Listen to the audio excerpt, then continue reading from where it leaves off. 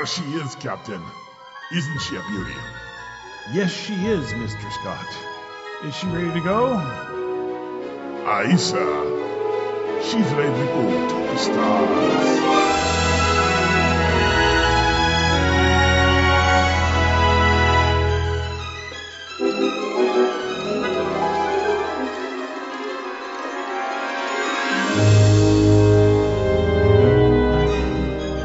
This is the TriTech Games Podcast. Its mission to seek out new ideas, find new games, and to boldly bring the awesome to your game. Mr. Scott, Warp 9. Aye, Captain.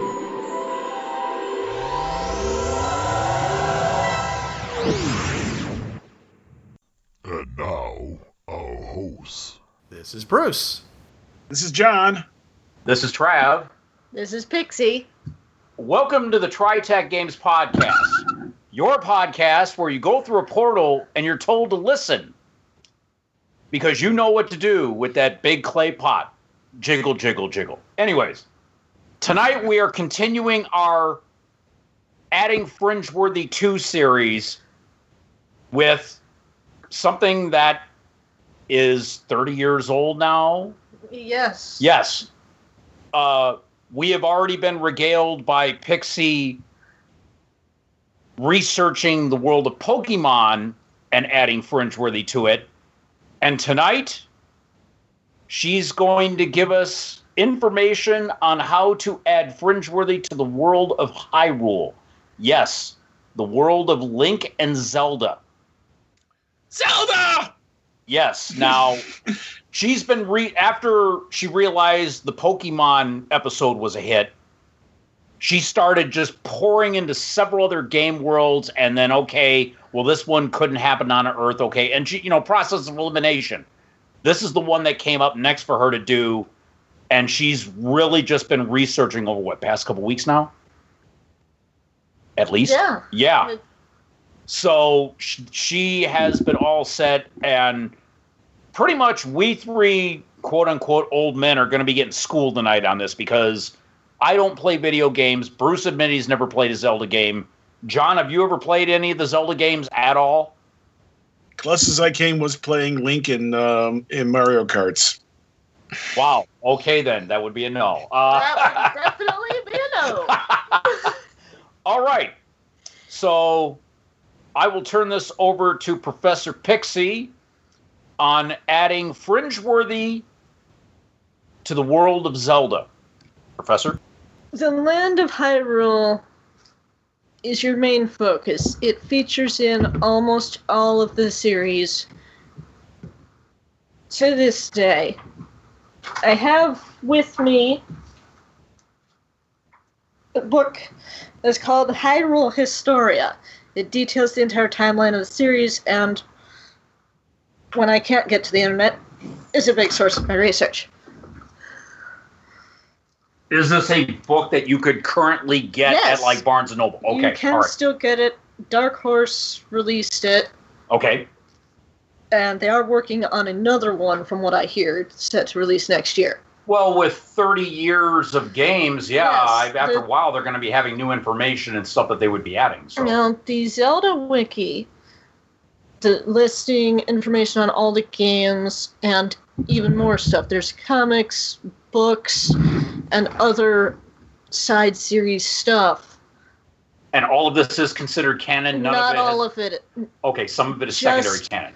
The main series of video games, which will appear on the main page of the wiki, is what's canon to the timeline.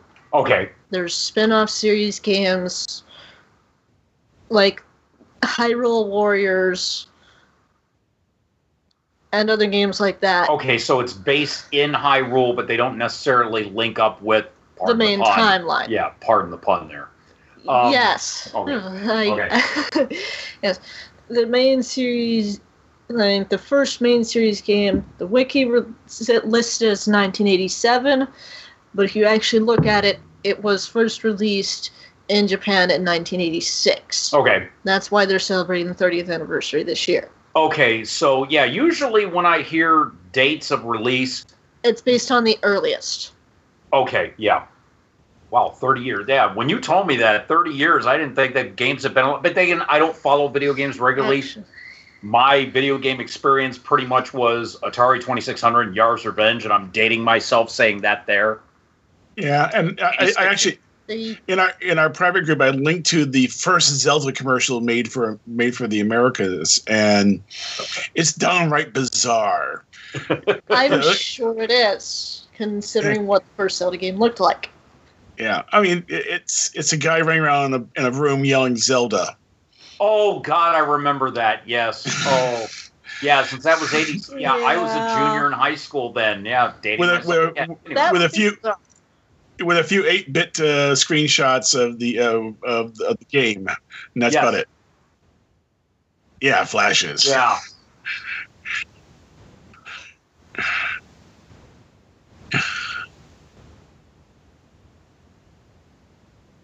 Right, No. but I mean, it's all we had in 1986. I mean, if you were to show someone from 86 a video game today, they would think it's live action. They would be like, that's real. No? Especially with the ones that are with the more realistic graphics. Well, like Fallout Net. Yes. like I think I also saw someone did with Unity too. Not Unity. Not Fallout. It's what engine is that? A different engine, but it also Unreal looks. Engine 4. That's the I one. think- Yes, Unreal. Yes. Yes. Yeah, Unreal Engine 4 is the one that people are using consistently to... They're actually doing fan remakes of certain games.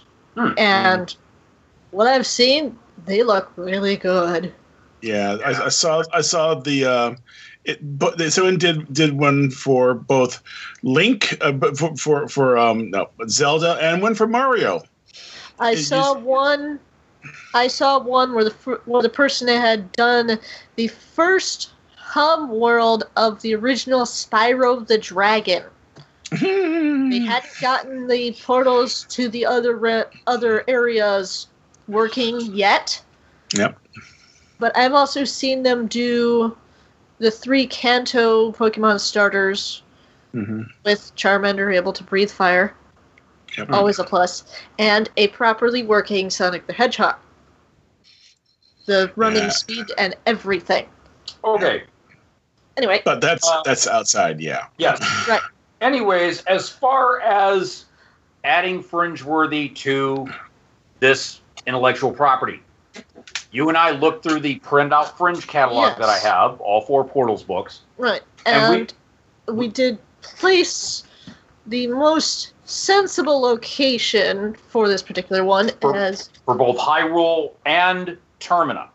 yes. Because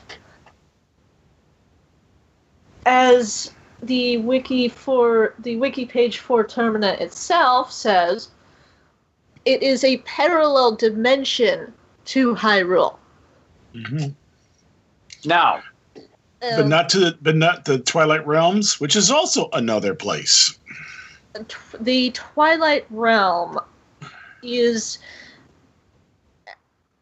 It would be... I suppose it could be considered Hyrule's Shadow Plane. It's a darker mirror. okay, all right. Yeah. Because the Shadow Realm, the Shadow Plane in like a D&D cosmology is coterminous to the Prime Material Plane, Yes. which would be Hyrule in this case. Yes. The But- Twilight Realm, which has only featured in Twilight Princess, would be Hyrule's Shadow Plane. Okay. And the Dark Realm technically is just Hyrule hidden behind a enchantment of some sort, if I remember correctly. You're talking about the Dark World? A Dark Realm. Dark Realm. Yeah. Anyways, we had decided to now we were looking. I had Pixie look through my printed out Fringe catalog, and she found a place to put both Hyrule and Termina. They are both alts, and they're on the same alt platform. Now, she was looking through and just found that these worlds fit. Basically, it is the alt platform of -117. Now, in the Portals book, it's the dead seek the living. Now, that's the one with the Dentini hegemony. Mhm. For those of you who are really know your worlds in the Portals books. So Hyrule would be Portal 1, Rock People. Termina would be Portal 4, Swamp. Now, All right. now Which port book is that? let's see, -117, I believe, would be Portals 2. Yeah, Portals 2, because Portals 3 is the one with Jack Schmidt, and that's, yeah. So this is out of Portals 2. Ah. So that's 117.4 in with a range of 1 to 8, correct? The portal listed 01 would be Hyrule, and the 104 would be Termina. But they're on the same alt platform of -117 Prime. Okay. Now, Josie, why did you place Hyrule where you did, where it says Rock People? Could you explain that? Hyrule has a race known as the Gorons. They are a large mountain-dwelling race with sizes ranging from medium, tall, and even gigantic. They are known to have a hide of ridged stones on their backsides, or at least some of them, usually light brown skin. When they curl up to go to sleep, they look like boulders. You could step on one and never know it. So in a way, these guys are almost kind of like Earth elementals. Yes, they are literally rock people. Okay, yeah, so they'd be, as per OGL, Earth elemental, most likely. Actually, it sounds like they're more like the Pangos. The ones that they're really based on. What was that thing called, John? Sorry, me, I'll mute myself. The pangolin. The pangolin. Yeah, because they look very rocky. Yeah, though I'm looking at the pictures of the Gorons, and they're not pangolins. They actually, I think she's right. They look more rock-like. You know, just going up there and looking at the races, and I was okay. What does the Goron look like? Oh, okay. They have different pictures depending on the series, the game they come from. Yeah, but in general, they're more their backs are much more ridgy, not regular like the pangolins would have. So they look like dried out gumdrops is what they really look like. Well, no, because they do have. I'm looking at a production. John, it's a joke. I know. Okay. But yeah, that makes good. So okay, that's one. And the other one is, of course, where is that? The Dentini Outpost. So you took that one just took it because it was there, right? Well, no. 1 and 4 are the two alts that we're using for this. We didn't. Oh, 4. That's with the other ones. The Swamp one. Now, this swamp you mentioned. one. No, I did not mention 2. I mentioned number 1 and number 4. Those are the two. No, that I but mentioned. you did. But you did mention Dentini though, and that's why I focused on. Sorry. Oh no, it's because the Prime and the Node was taken by the Dentini hegemony. And when they found the undead cure, with zombies all over, yeah, a few of the alts, 1 or 2 of the alts, I think, have Dentini living on it, or they've been on those alts.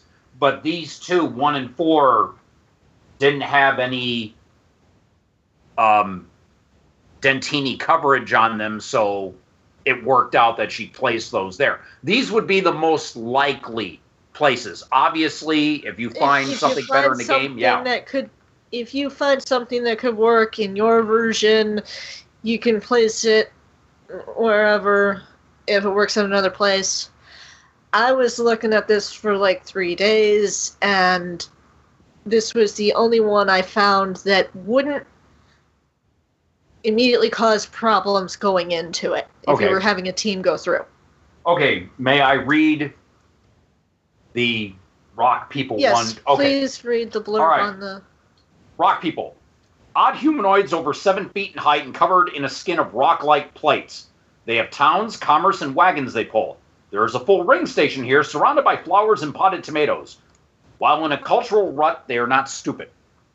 And for 4, the Majora's Mask alt Zelda world, Termina, just another hot summer swamp with the requisite annoying insects and wildlife. Now,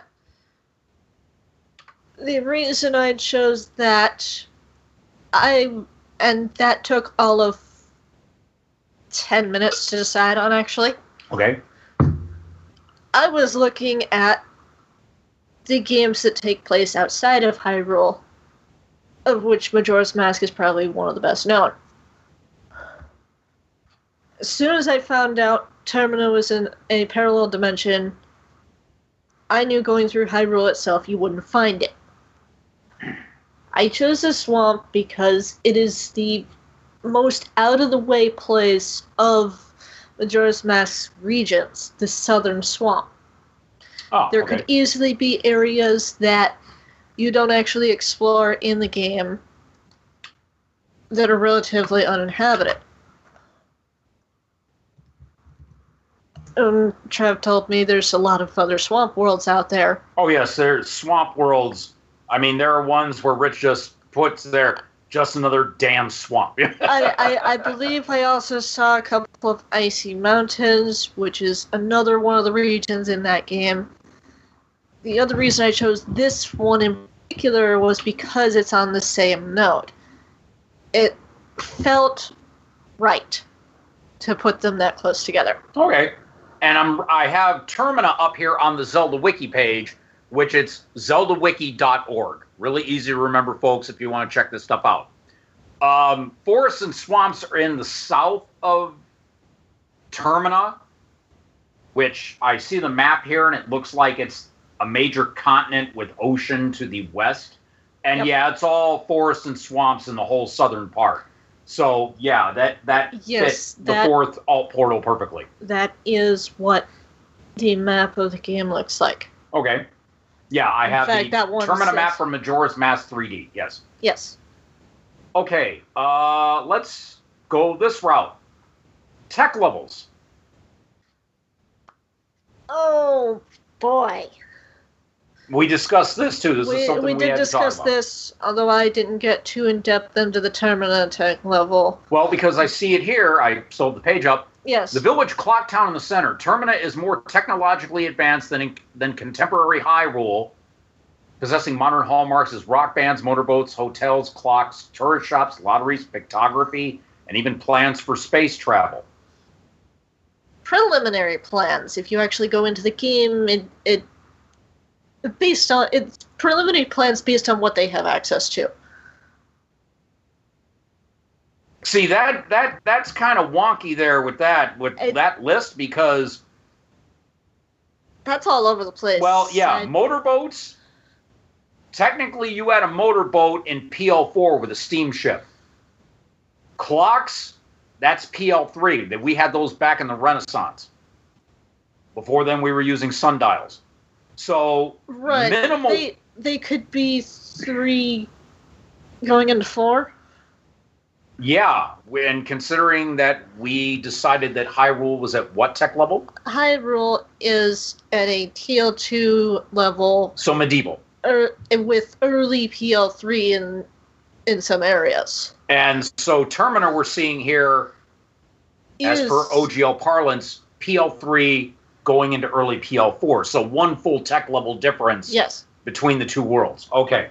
Yeah. Now, I have to remind everyone that in Termina, so, was it Venti or was it Garo? Who pulled the moon down and was going to crash it? Majora was going to pull the moon down and it was stopped by 4 giants. Yes. The 4 giants are the guardian deities of Termina. Yes. Yeah. Let's see here. After Link journeyed through time to fulfill his destiny, take place among legends as the hero of time, he set out to find a lost friend, his fairy partner Navi. This led him to meet the Skull Kid, who, possessed by Majora's Mask, steals Link's mount Epona and transforms him into a Deku scrub.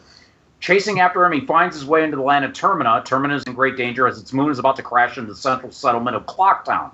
This was indeed the work of the evil mask that had possessed Skull Kid, and Link is to set out to awaken the 4 giants in order to stop the moon from destroying Termina.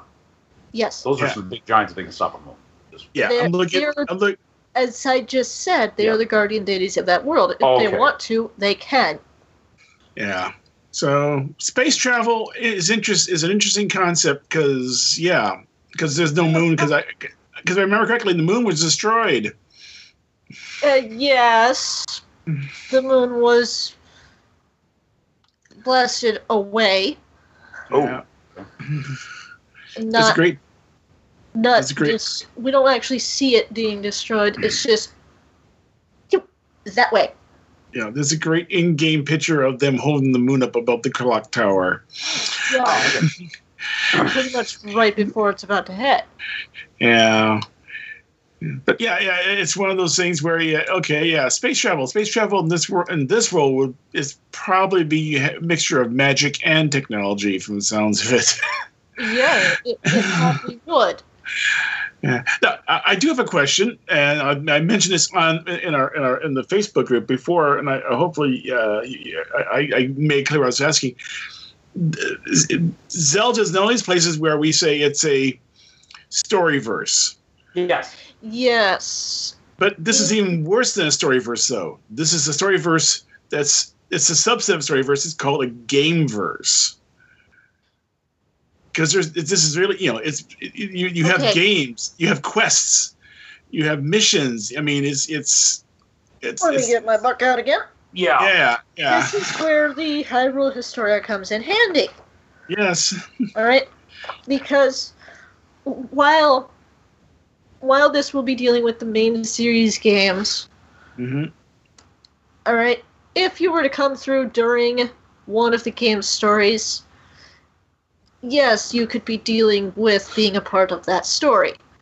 But records in this world, records that come from between these games, different eras that fall between them. For example, on the Downfall timeline, there's something called the Imprisoning War, where the people are fighting back against Ganondorf after he's obtained the full Triforce. Eventually, he is defeated. But we have very little idea of how that came about. So you're saying that the best time to The best time... run a Fringeworthy meets Zelda game would be in between the ages that are depicted in the games. Yes. Because it's sketchy. There's nothing The- written in stone. The journey of the hero is the best kept story in the world, in Okay. that world. Okay. If you were to speak of that story, it's considered a legend, yes, but they know it so well. yeah. And there's also several pre-stories, and then there's that issue where we have the Legend of Zelda, and then we have something that 100 years later something's happening. There's that whole 100 years Yes, between the two. Anything could happen at that point. Yeah. that's the point, and this is where I would run a game. Mhm. Depending on the length that I'm intending on doing it, I could be running it through hmm a whole war like that, or if I'm intending on running just a few side things here, I could stick it. For example, I could be dealing with the Ocarina of Time story. That could be happening, but it could be the 7 years that separates young Link and adult Link. That 7-year gap, absolutely nothing is known. Hmm. And then there are some of the odd ones like the Spirit War that takes place in Spirit Tracks.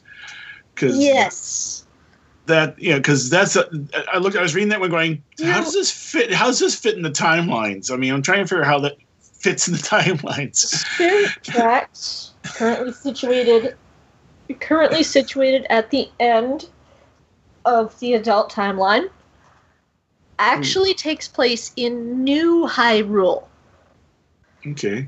Wind Waker takes place on the its preceding thing. Wind Waker takes place on the Great Sea. Yep. Hyrule was flooded hundreds of years ago by the goddesses in an attempt to stop Ganondorf from destroying the world, because the hero of time did not appear. He did not come back.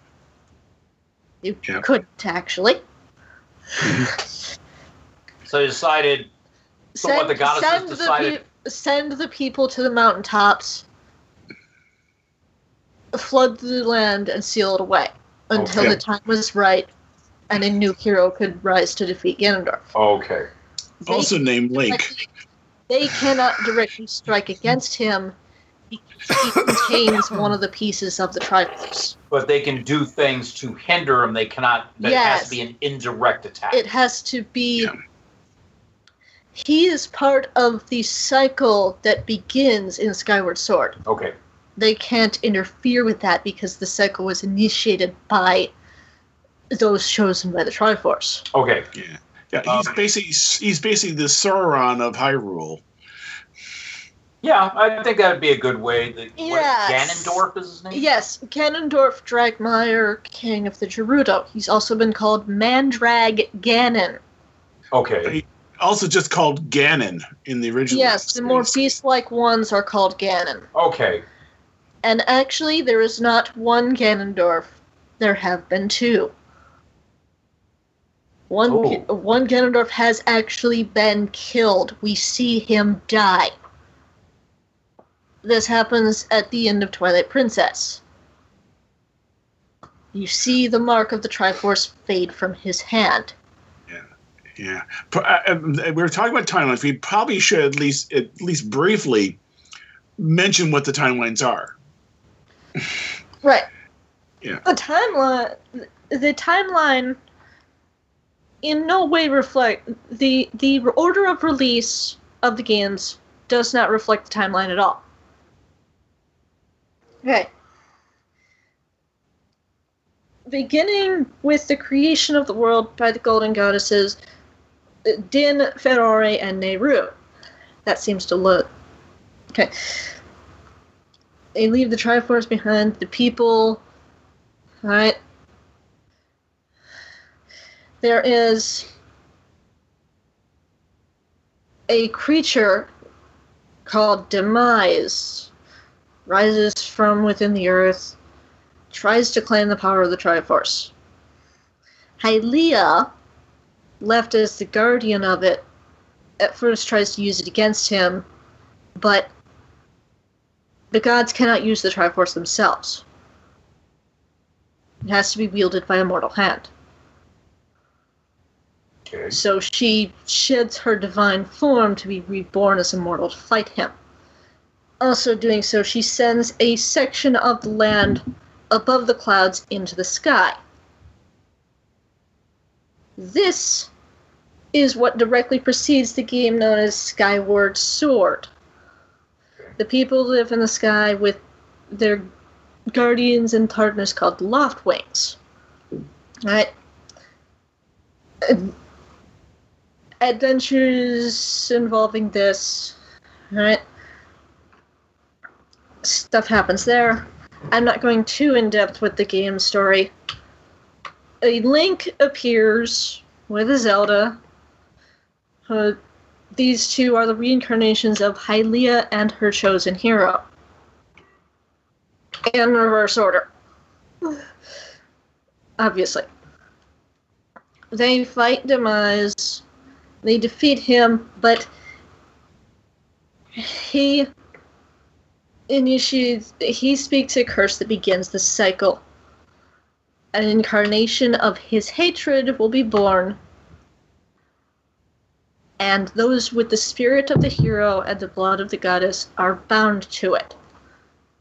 They are down to fight wherever they appear. This is why a Link and Zelda will be born to counter Ganondorf or those like him. This also fits with the other things in the series because Ganondorf is always older than the other two. Now,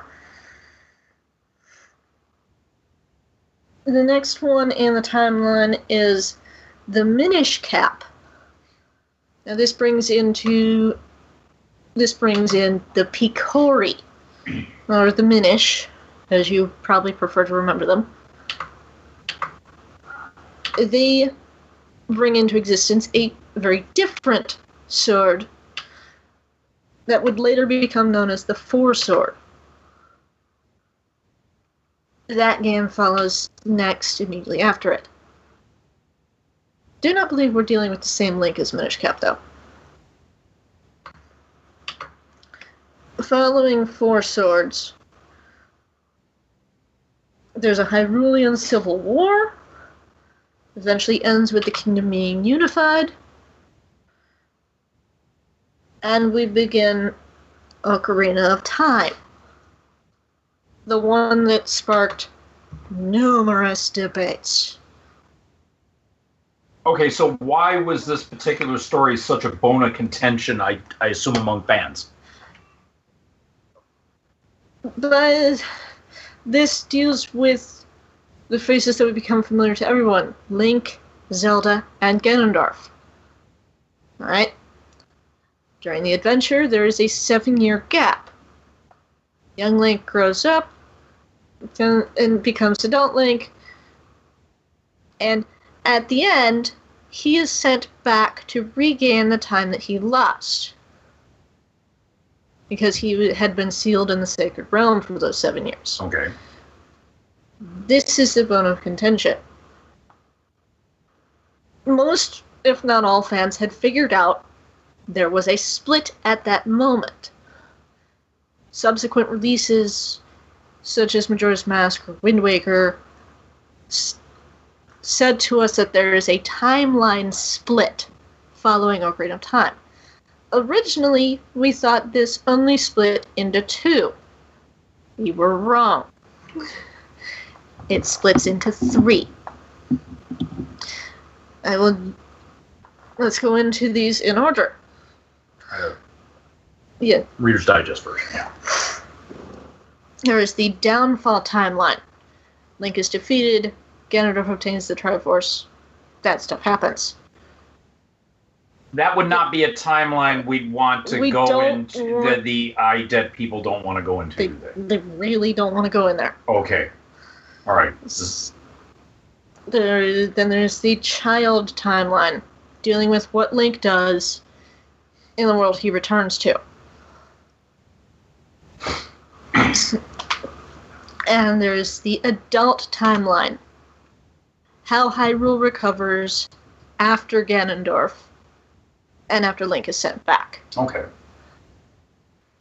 The downfall timeline goes through A Link to the Past, the Oracle of Ages and Seasons, Link's Awakening, then after a lot more stuff, Legend of Zelda and Adventures of Link. Okay. Clearly representing the out-of-orderness of the games. Child timeline goes into Majora's Mask, then Twilight Princess, and Four Swords Adventures. All right. That's important. Okay. The adult timeline goes through Wind Waker, Phantom Hourglass, and Spirit Tracks. There have been other games released after Skyward Sword, as this is the 25th anniversary book. But those are on the wiki, and I don't exactly feel like searching through them all right now to place them. Okay, well, now that we've established, okay, these are the timelines, these are the various dramatis personae, Link, Zelda, Ganondorf. Yes. Integrating Fringeworthy into this world. Now, we said that you would run it in a time in between game eras. I would run it between game eras, or if I'm doing just short stuff, you could also run it in the 7-year gap in Ocarina of Time. Okay. All right. Can I interject a question Yes. in here? Okay. So you've given us a timeline and a couple of people and stuff like that, but you really haven't established, as far as I can tell, what is so awesome about Zelda that you want to play Fringeworthy in this game? You could have someone on the team that could recognize this world. They could this could be a recognizable place to them. And I would also think that if you have people magically versed in IDIT, because Yes, remember, we have IDIT and Bureau intertraining. Right. You might have one or two people that, okay, I've been to Bureau 13 Earth. This is a world of magic. Okay. Yeah. And they would go to that guy as the go-to expert. Okay, this is magic. How would this work? Yeah. I also think because there's functioning time travel in this world. More than one way of doing it. Yes. Yeah. Oh, yes. Okay. All you have to do learn the essences of time, and hey, you don't need Ocarina. Nope. Actually, there is a theory on the Ocarina of Time itself. Okay. During the era of the Sky, which features Skyward Sword, Link interacted with these things called time shift stones. You hit the stone, and it temporarily shifts a certain area into a past state. The theory involving Ocarina of Time is that due to its color and its connections to time, it may have been carved from a time shift stone. Ah. Okay, that kind of makes sense. I was just thinking that you mentioned the time shift stones, like they're reset buttons. Yes. Yeah. Essentially. No. Can you, when you hit one, does it come with you when the era resets, or does it stay in the future? Some of the time shift stones are static. They are locked into their pedestals. Mm-hmm. And you hit them only to briefly shift the area into its past state. You're not actually traveling through time as such. You're still in your time. The area just looks as it did in its past. Okay. Okay, so The area ranges in size, obviously, due to the area you're in. So it's not time and space travel. It is just time travel. You were not. It's not Prince of Persia rewind and do it again. No, it's not. Okay. Yeah. There are, and this actually features in some of the puzzles you do in that game, there are time shift stones that are contained in things that can be moved and placed elsewhere to be activated. Yeah. So you can shift different spots. Because I'm one of those players, I go whack a stone, it shifts back, say, 5 hours. I go whack again. Does it go 5 hours back further? Nope. When you hit the stone, it shifts the area to the past state. You hit it again, it deactivates that stone. And if I hit it a third time?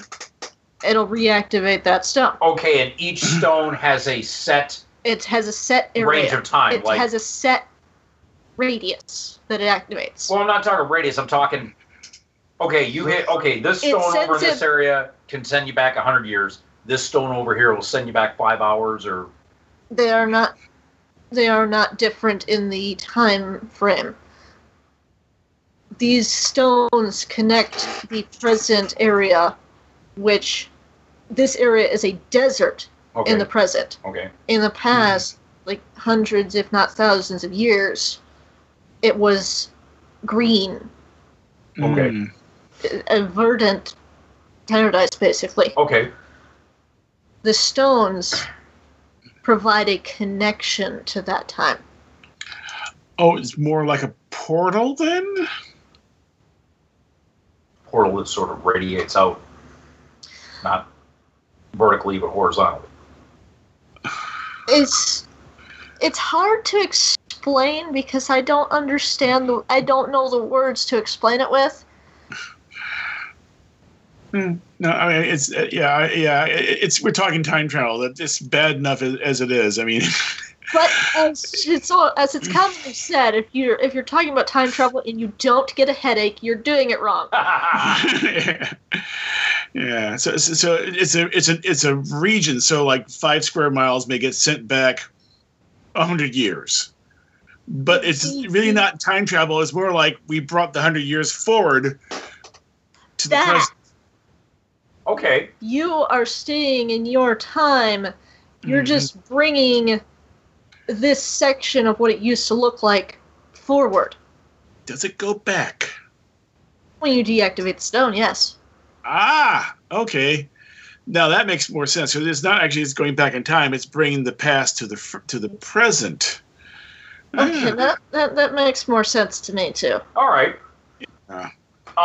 All right. As we said, we're bringing Fringeworthy into this world.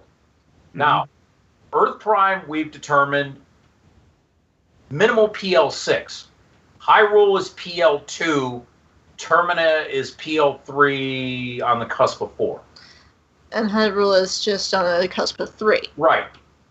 Now, Now, this is something you and I discussed, and we came up with a fix. yes. There are no guns. The only missile weapons they have are bow and arrow and crossbows. Yep. Now, these Fringeworthy are going to be coming in with automatic weapons.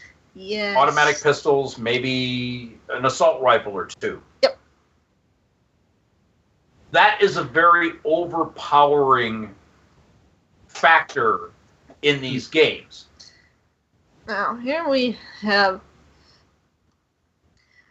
the Golden Goddesses created this world, Yes. right? Now, they would recognize any sort of portal that's on the world. They would know it goes somewhere that's not here. Mm-hmm. They want their children to be able to develop on their own without outside interference. Other people coming in with much higher tech would definitely be considered outside interference. Oh, yes.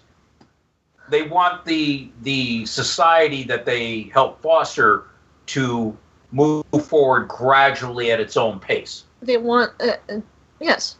Okay. So would there be a way, and these are goddesses, which means they're beings of near infinite power. And there's 3 of them, so they can, when they work together, don't anger them. Well, no, usually it's If you have one angry at you, that's bad. You get all 3 on you? Yeah, No. you've really made some poor life choices, yes.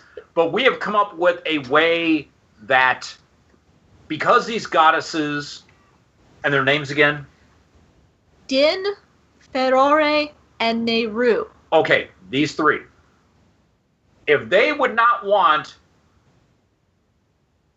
these strangers coming in with a wind-up and a photosynthetic charger and automatic weapons and laptops and chemical explosives and whatnot and body armor made from composites and Kevlar and whatnot, these goddesses would not want this stuff coming in disrupting the natural technological progression of their people.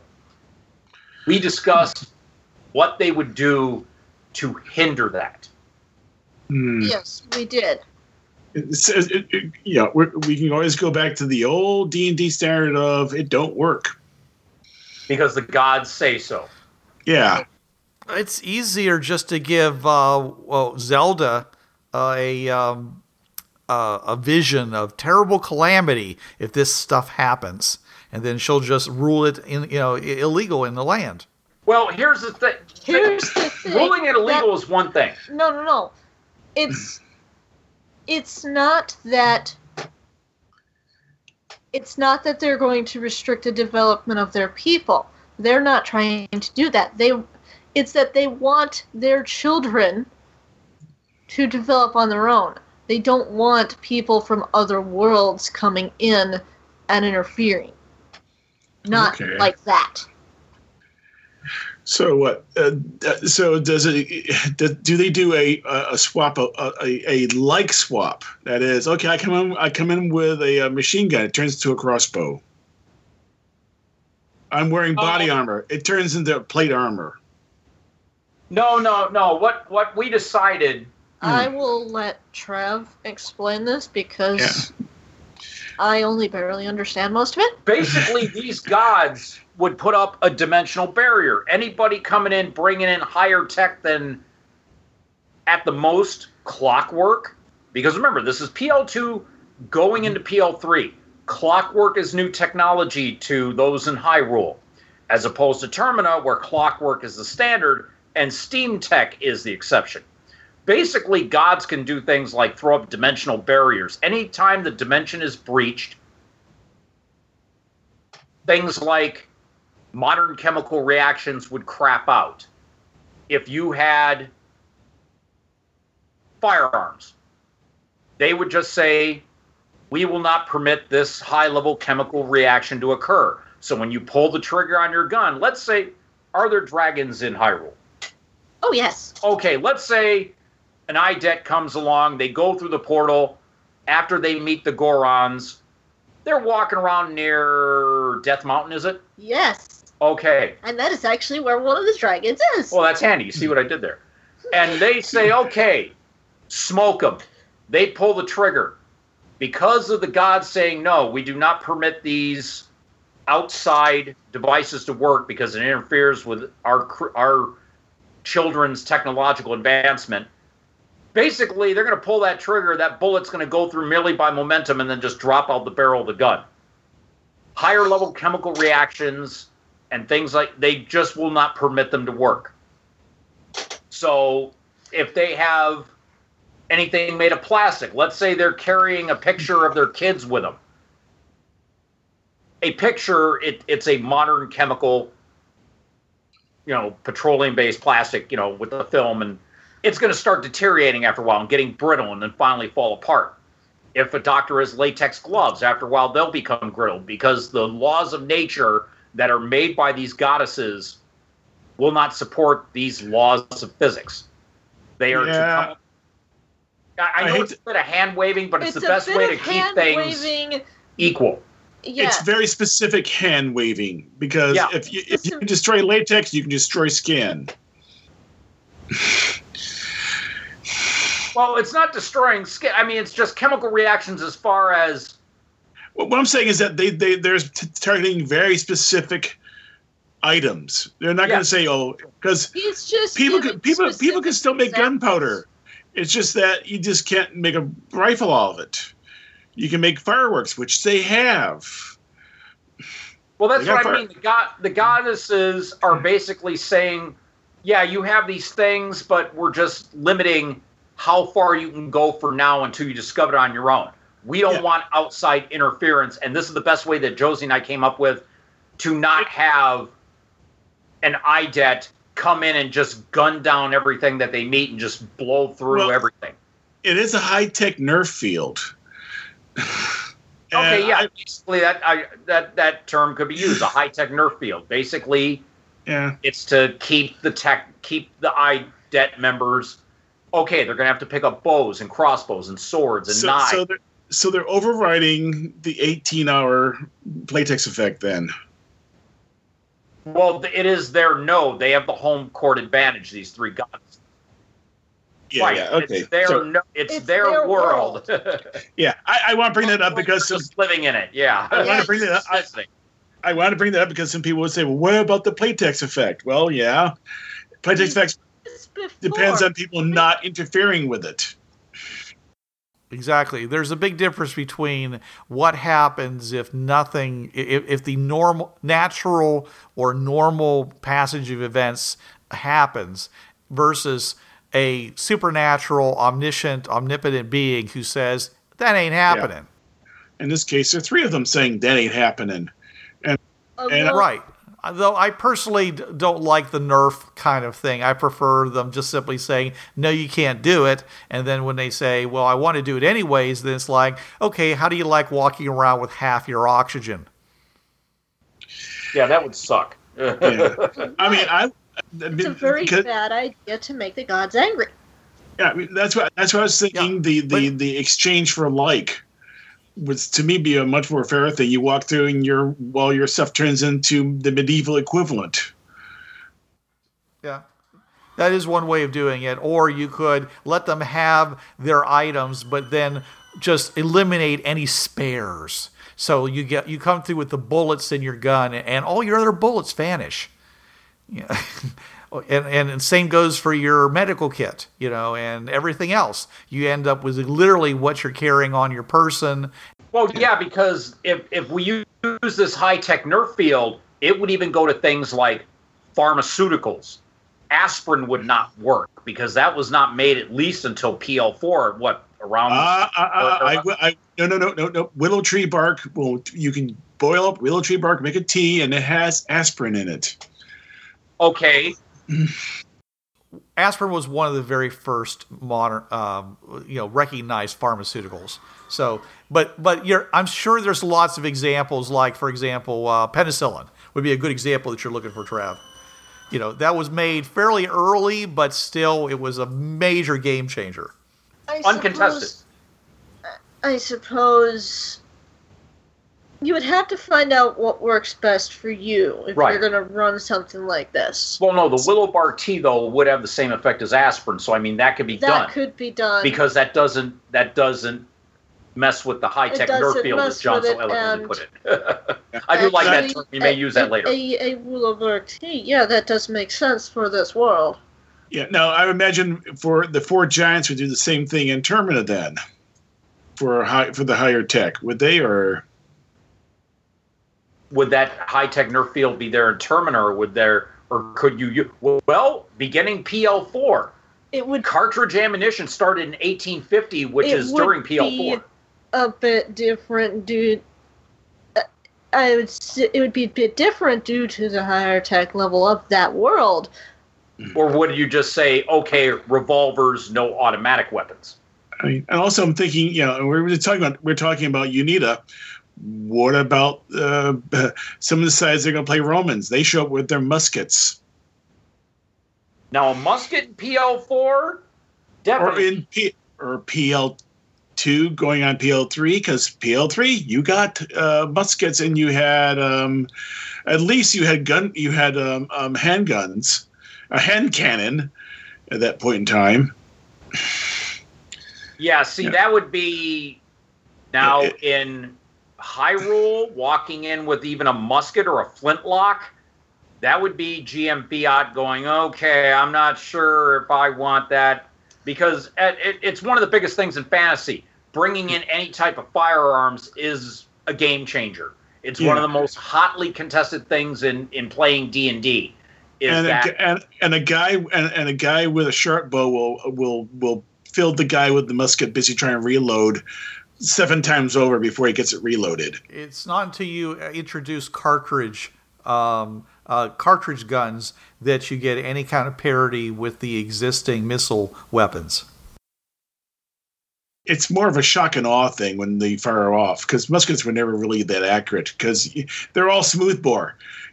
Talk to anyone who's ever had to deal with a rifled musket. They are a pain in the patootie.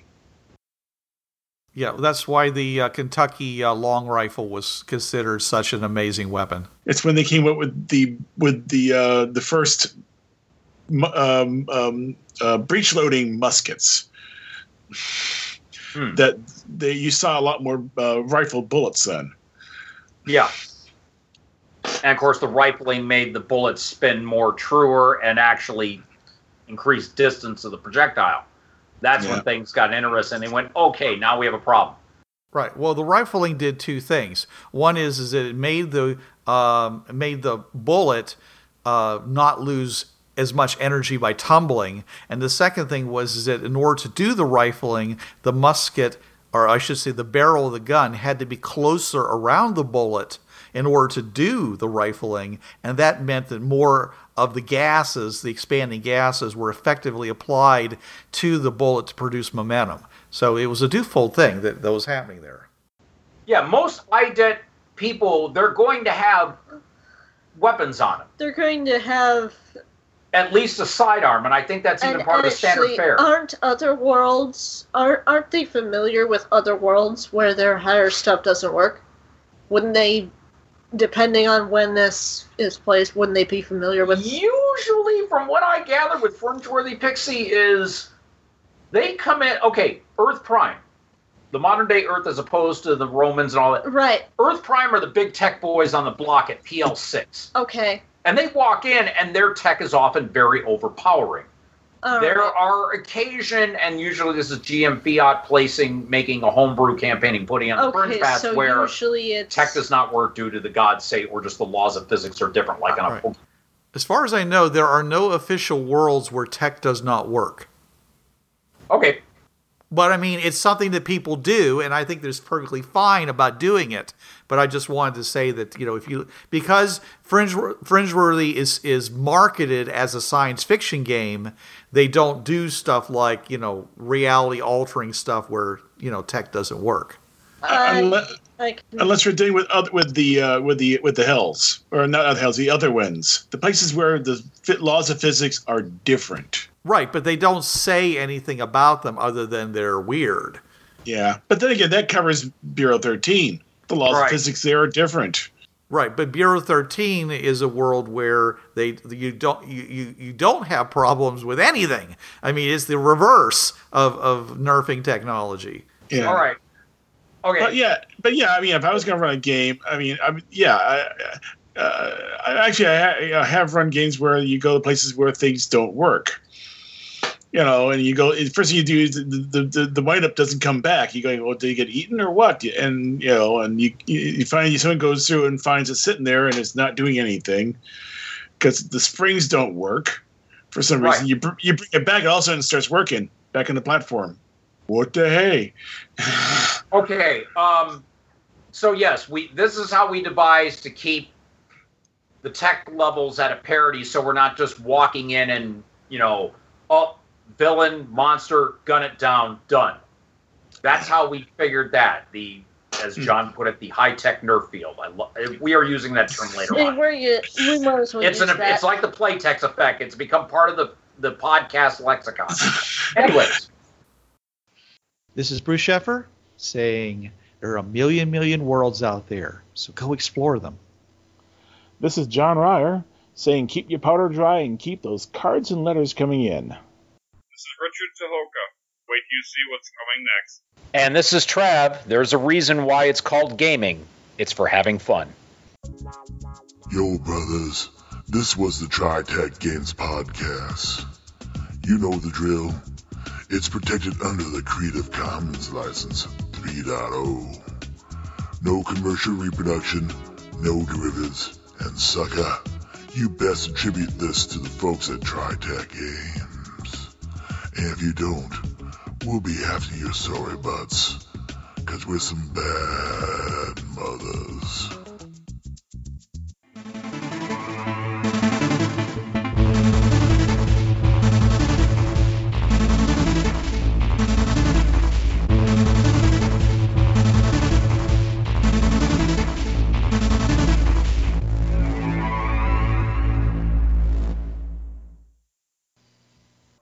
Hi, this is Trav from the Travcast. Listen to me Tuesday nights, 8 to 10 p.m. Eastern on listen.dementiaradio.org:8027.